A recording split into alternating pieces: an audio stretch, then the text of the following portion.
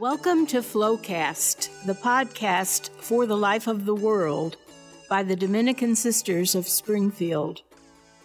I'm your host, Sister Karen Friend, and today, in honor of the 150th anniversary of the founding of our congregation here in Illinois, I am interviewing three sisters about some of the changes they have seen in life and ministry over the years.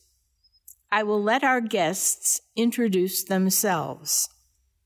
I'm Sister Marceline Cook. My hometown is Mount Sterling, Illinois. I entered the community in 1959. I'm Sister Mary Claire Fickner.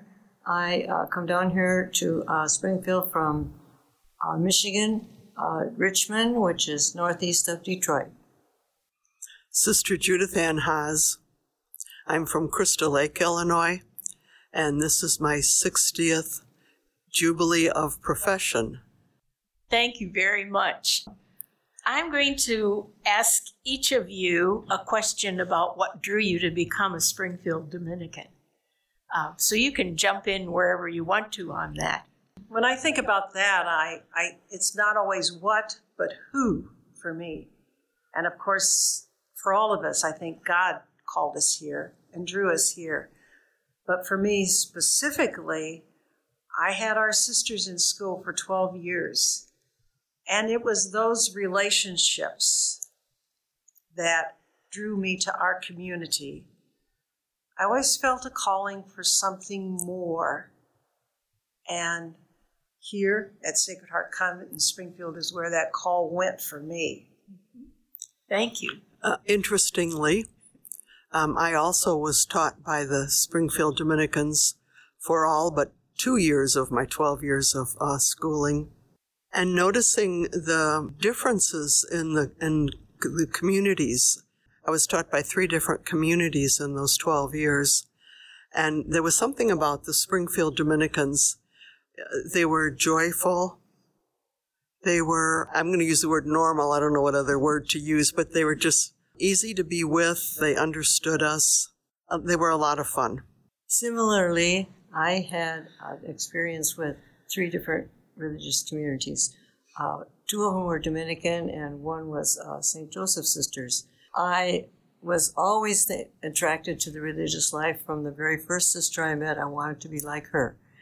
Much to my parents' dismay, I chose to come down here to Springfield because there were several Dominican congregations, a couple anyway, in Michigan, and they would have liked me to go there. So it was definitely the charism and the behaviors of these sisters that gave me the strength to be stubborn enough to come here. I think it's very much like meeting someone that you're going to marry. You just know the right person. You know the right congregation. Well, I've given you a couple of questions to reflect on, and so why don't you pick one that you'd like to say something about and speak to it? I'll be glad to start. Good. I have just recently come to the Mother House after a very insightful mission called Cor Unum on right here in Springfield. It's a ministry to young women in the world who want to develop themselves spiritually and socially and even professionally. Most of them already have a profession.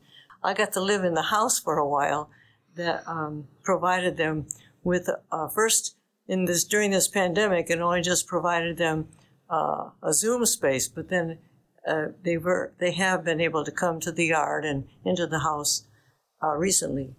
So there's so much I can say about that experience, but the big thing about it is that I feel very strongly that they are showing us a picture of women, at least, and perhaps men too, of the future of the world and the church. Thank you. Sister Judith Ann? I'd like to talk a little bit about some of the memories that I've had. I remember on my first mission, the great camaraderie, relationships, community that the sisters experienced. We supported one another, and I think that flowed over into our ministry. When I think that Jesus sent out his disciples 2 by 2, and I think St. Dominic also did that, I just see the importance of our being part of a community. I did live alone for 9 years on 3 different missions. And, as I look back, I think there was a lot missing from my life during those 9 years. And one thing that I do want to mention is my first year teaching, I was with Sister Mary Claire. She was teaching 6th grade for the first time, and I was teaching for the first time.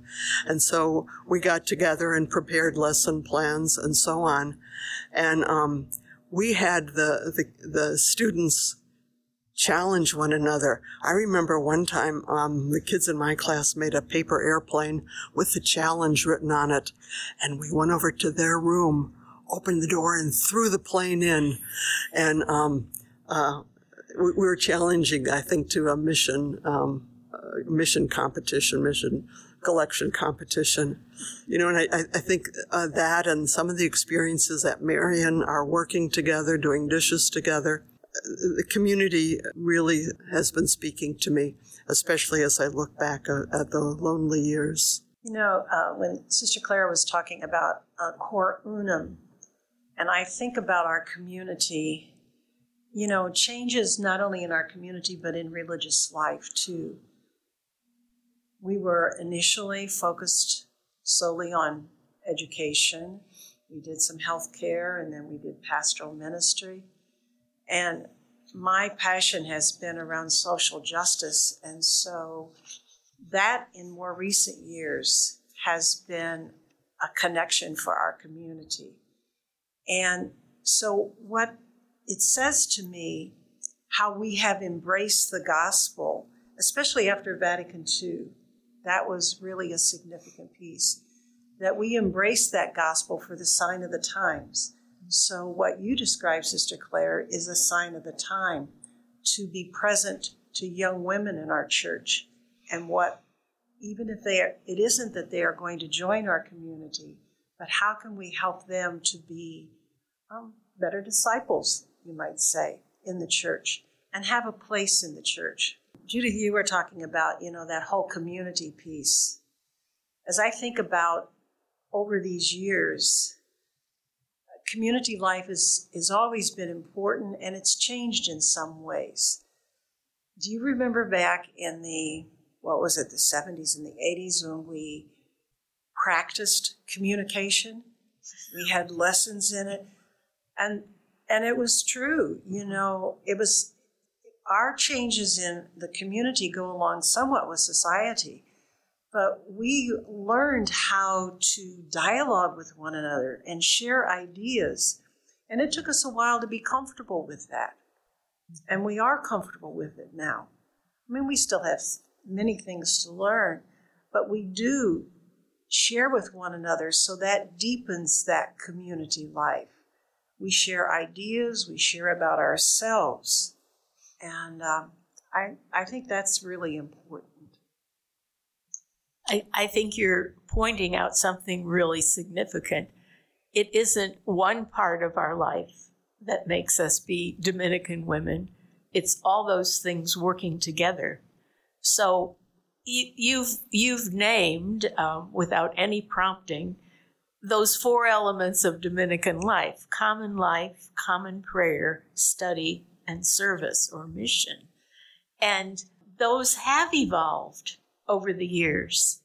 So how do you categorize some of those good memories that you have of life in terms of those changes? How have you grown into common life, common prayer, study, and service? I don't know if this is exactly answering that, but I think it just occurred to me, I think what we Dominican women have done has to claim our preaching charism. And that certainly has made a difference in our lives. In a sense, we can't not preach formally in church, but we preach in a lot of ways. We see us preaching, yes, with words. There are times that we can do that. but also just, we use the expression, preaching from the pulpit of our lives. I think that's a pretty significant piece for us. The other change is how we see obedience. I remember when I entered, obedience was doing what somebody told me, in a sense. And we have really grown into seeing obedience as that listening. And that listening, it comes into even decisions about our ministry, that listening and sharing, which I think is a very significant part of not just our life, but the life of the church. The life of God's people is, how do we listen to one another? I think as a result of Vatican II, our preaching has expanded. I think of the ministries that we had when I entered, basically healthcare and education, with maybe a few people doing something else, but now through obedience, through our being able to consult, dialogue with our religious leaders, we can think about where is God calling us?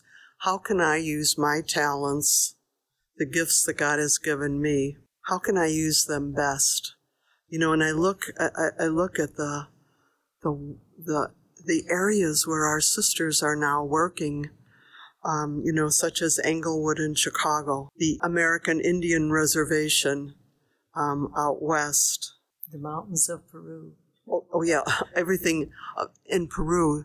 Our sisters who are working in Harpa, our sisters who came from La Arroya and who we worked there for so many years. There are so many opportunities, and that is preaching by what we're doing, the relationships that we're forming. And we have the opportunity to do it. And I have just recently come to what some people would call a retirement house. Some people in the convent kind of hate the idea of retiring because we entered a life, and you don't retire from a life. It's like telling people that they're retiring from matrimony when they become 70 or something like that. Anyway, despite that problem with the word, the reality is that life is very different. The focus of life is very different. And I think most of us that are here want our focus on prayer to be extremely helpful to the world, and also to our sisters that are still out there in the trenches doing the day-to-day work in different missions. We can still talk about it with each other, and we have been. Just in the short time that I've been here, I've been finding out from people what books they've been reading, what authors have given them good insight into prayer or into self-development or into concern for the most vulnerable people of the world. And all those conversations, they're brief. Most of the time we have them at the table during dinner. And we eat with different people. Whoever we happen to be next to in line to get our lunch, that's who we end up eating with. It's not like we have special seats at the table where we all sit together. And so we have conversations with each other, and that is a great source of reflection for the next prayer session that we have, probably alone, like in the afternoon. You take time now to pray in the afternoon. And the prayer is not a recitation of words or formulas. It's a deepening listening to what I've heard for the day. How was that God's voice for me? What about what that person said is unique and deep and gives life, that life that is holy and spiritual? So that's where we are, all of us old sisters that are working together at the Mother House. And some of the most profound sisters are the ones who are very incapable. Like if you take them for a walk in their wheelchair, it's amazing what beautiful thoughts they have by just seeing a bird or a flower. And it's a great gift to us that are pushing the chair to have that thought for the next couple hours. That's a wonderful summation of that, Claire.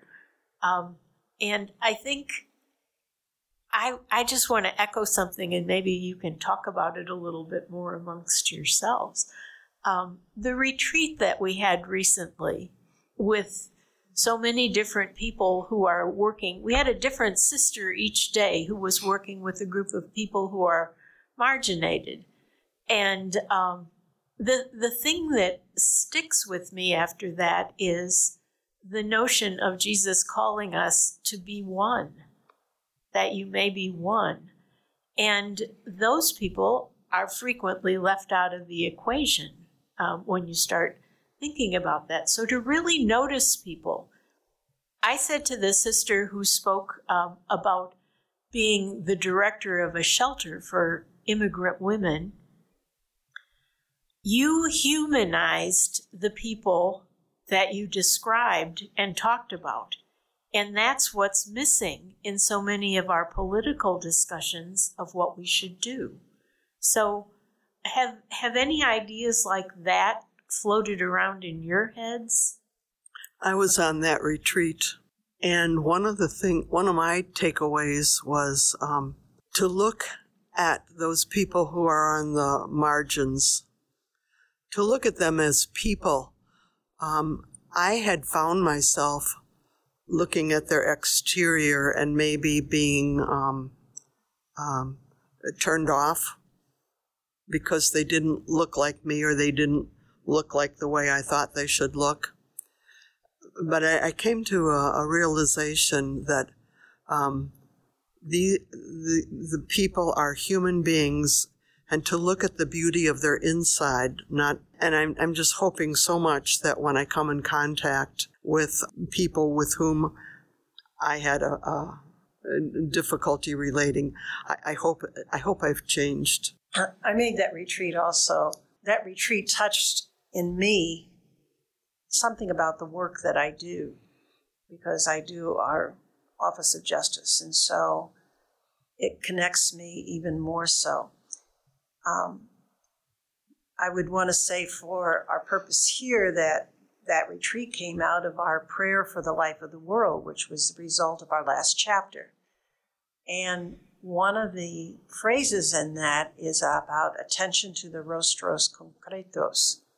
In Spanish, it's specific faces, but there's a connotation with that the rostros concretos are the people on the margins. And the people that are not looked upon as being like whomever else is looking upon them. And we tend to do that in many different ways.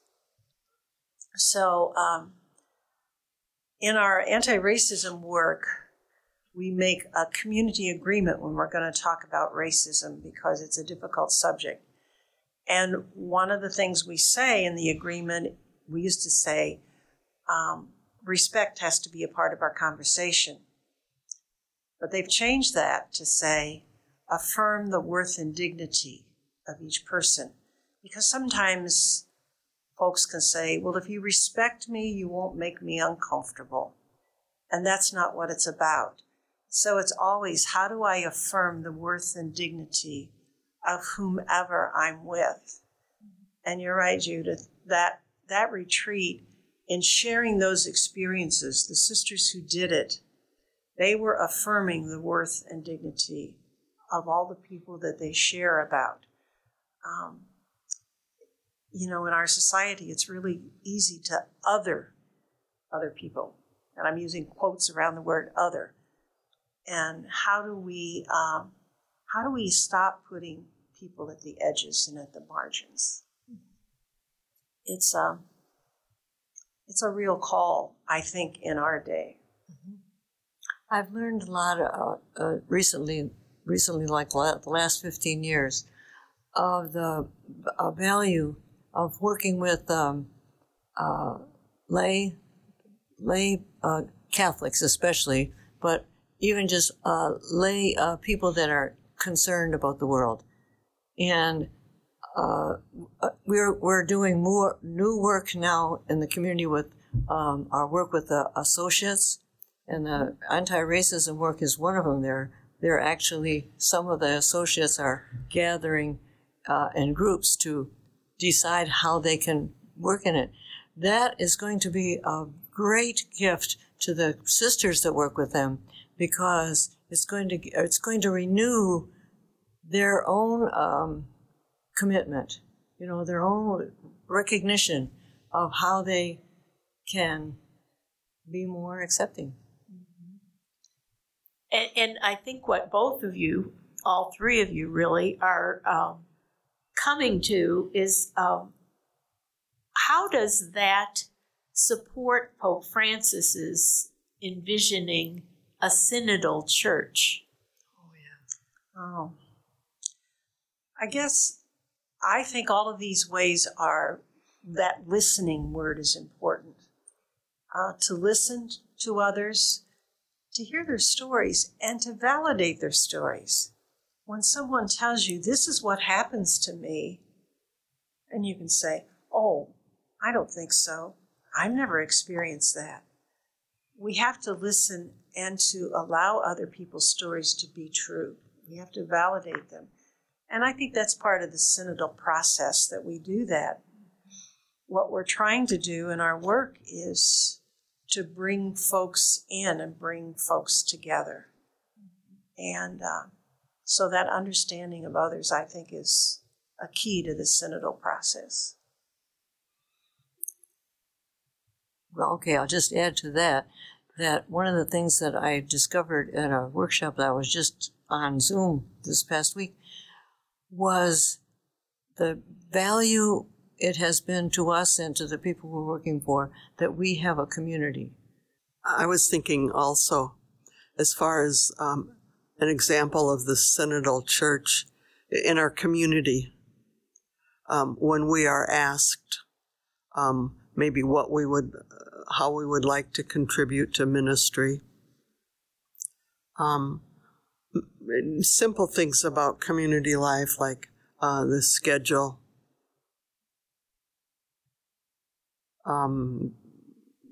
prayer experiences, time of prayer. To me, we are practicing being a synodal church here in community. Mm-hmm. We also, I think, do that in how we govern ourselves. Right now, anyone who wants to be a delegate to our general chapter, which is the decision-making body of our community, can be. And also the consensus building that goes into our chapter and to its deliberations is a synodal process for sure. It's not handed down from above, except that God hands it down, but in terms of people. Okay. Well, you have had wonderful contributions to make, and I certainly thank you for your participation in this. It's always risky to put yourself on the line like this. Thanks so much to Sisters Marceline Cook, Judith Ann Haas, and Mary Claire Fichtner for joining me today. These sisters shared stories of how God works through, with, and in our ordinary relationships for the life of the world. Did you know it is those words, for the life of the world, that give this podcast its title, Flowcast, for the life of the world cast.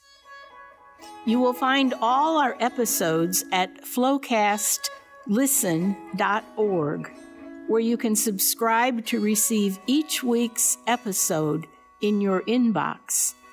There in the show notes, you will find much more to enjoy. Finally, a big thanks to the Flowcast team, Sister Beth Murphy and Brandon Durham. I'm Sister Karen Friend. Thank you for listening, and God bless.